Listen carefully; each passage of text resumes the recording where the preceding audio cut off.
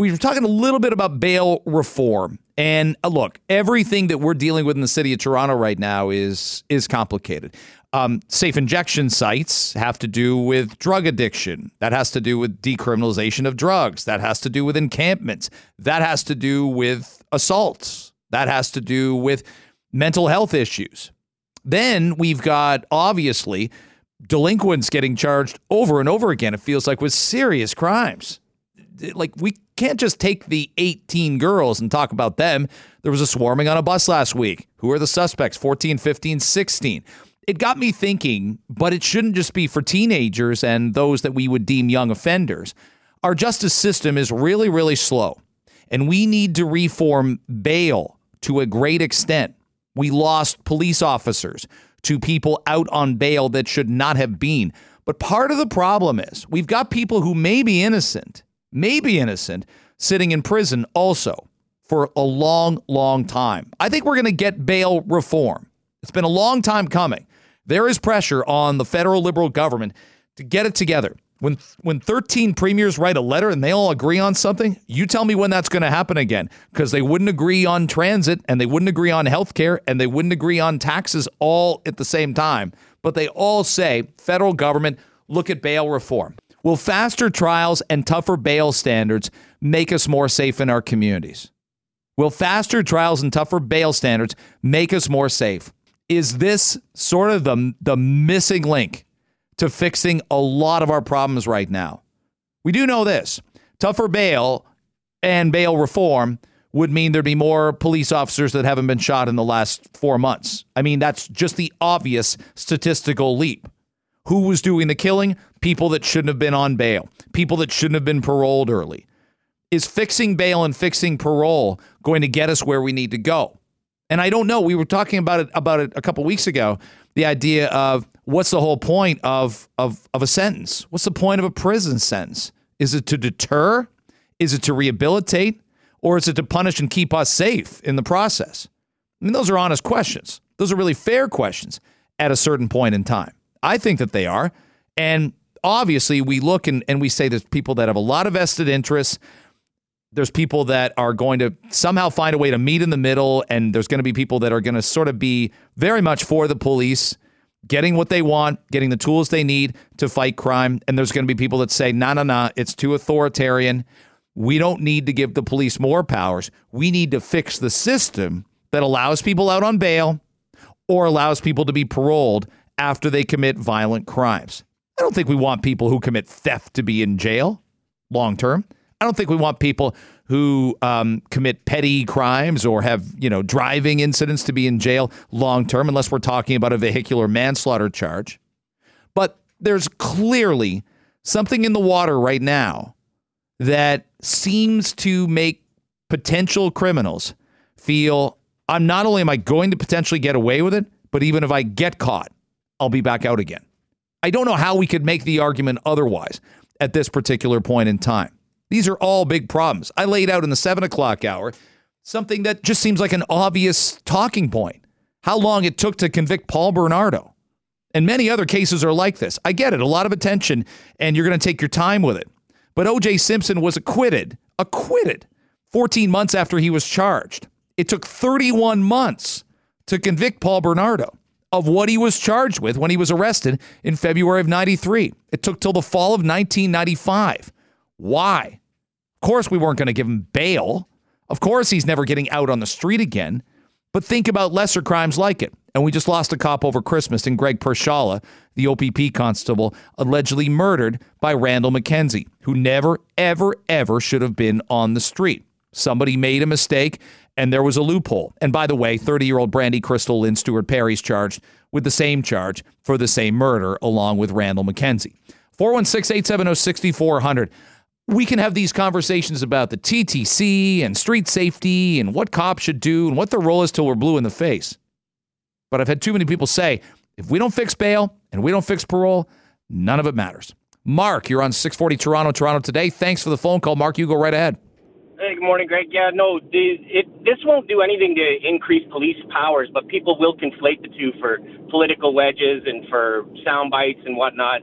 They do need better bail reform. They do need speedier trials for the innocent and for the guilty. But I think there's also tougher sentencing needs to be a part of that. I think the young offenders age needs to be dropped down as well. I mean, we're seeing heinous crimes by 13, 14-year-olds.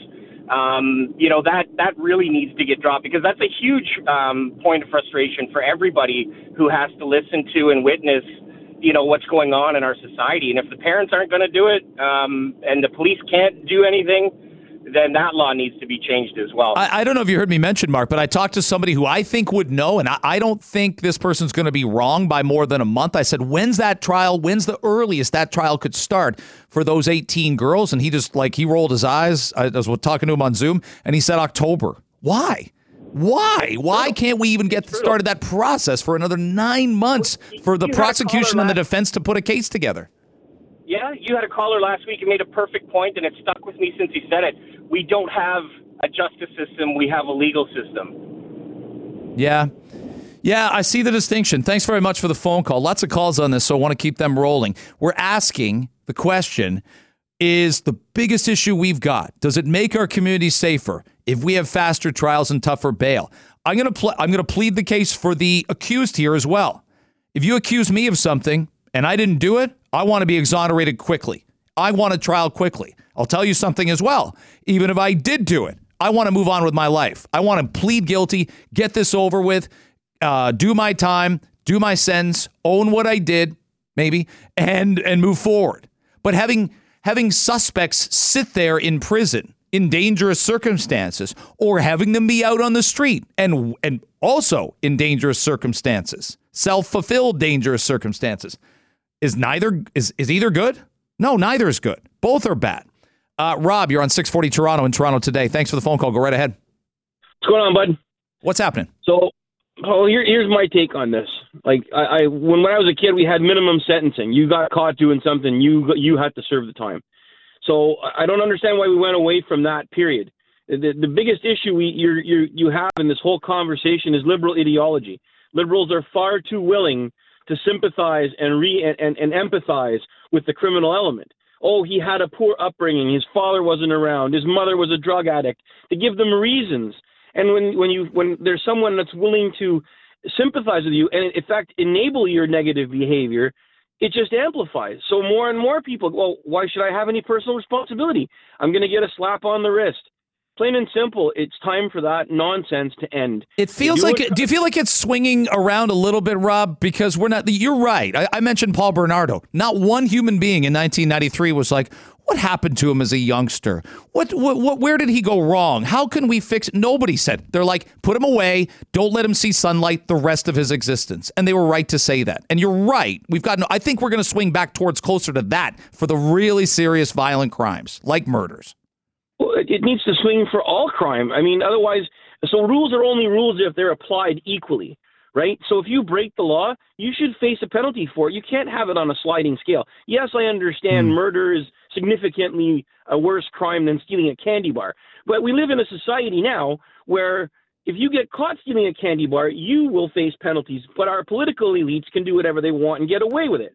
So, I mean, the rules aren't currently applied equally. So perhaps if we get back to a more centered reality of crime and punishment, then we have to lead by example, right? So if you have children and you're a bad example, you're going to have bad children. If the people leading your country set a bad example, you're going to have a bad population. It's a self-fulfilling prophecy, man. Yeah, I hear that. I want to take a couple more calls on this. George writes something that I agree with on text 416-870-6400. Violent crime should be expedited. Just like today's emergency room, you triage. And criminal prosecution should be triaged. Violent crimes go to the front of the line. It's hard to argue. Why are we taking tax evasion hearings? Why would we take shoplifting? Why would we be taking somebody that's, I'm even going to say it, a DUI? What are we talking with no circumstance, with nobody injured, nobody killed? Why would we be having those before we put a violent offender away and make sure that he or she is? Troy, you're on 640 Toronto. Hi, Troy. Yeah, well, some cases you can do them speedily because you have something called evidence. The evidence is clear. When the evidence is not clear, you must be careful that you don't convict the wrong person. And because you have a number of persons in a group and it's alleged that they commit a crime, it doesn't mean everyone committed that crime. So we got to be careful we don't convict innocent people. And there are a lot of innocent people convicted out there because the public wants a speedy trial. I don't know if there are a lot, but we don't get speedy trials, so the public isn't getting what they. I agree with you about collecting evidence. We don't get speedy trials. Give me an example of an infamous speedy trial in Canada where we're like, wow, that wrapped up fast. It's always the opposite. Tell you why we don't get speedy trials is because the cops are too quick to charge and they don't investigate cases properly. So by the time it gets to the prosecutor, they're like, I can't bring this before the judge. We're not going to win this. Go back and bring me more evidence.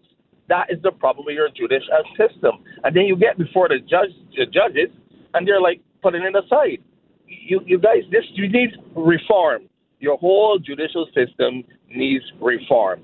Until you do that, you cannot get what you're asking for. Could I give an example of the 18 girls, Troy, and say, and I don't know how that's going to go. I'm not. Here's what I'd say to you, since we're talking. I don't think all 8 are going to be convicted of second-degree murder here, and I don't know anything on the inside. But they moved quickly on that because they had video. I think we're also seeing video and people posting things on social media and other people whipping out their phones, and we've just got blatant evidence of who they think committed crimes. Every violent crime, it felt like, on the TTC or the murder of the old woman who was shoved, we're getting arrests within 36 hours. And I'll buy your point that maybe some of these, the cops are wondering and weighing that line going, did we move too fast? But I think video plays a big, big role in why we're moving, we're expediting these things. I'll tell you something about video evidence. A lot of video evidence is kicked out of court because of how it was recorded. A lot of video evidence, because it's recorded by you, doesn't mean it's going to be admissible in court. Okay? So it's a lot of stages to it. There's a lot that goes into cases to win them, and it's all about what you can prove and not what you think you know. It all boils down to what you can prove is the evidence. Oh, I think you're quoting Denzel from Training Day. Did I just notice that? I don't even like Denzel. I watch that movie 15 times a year. King Kong's got nothing on us, Troy.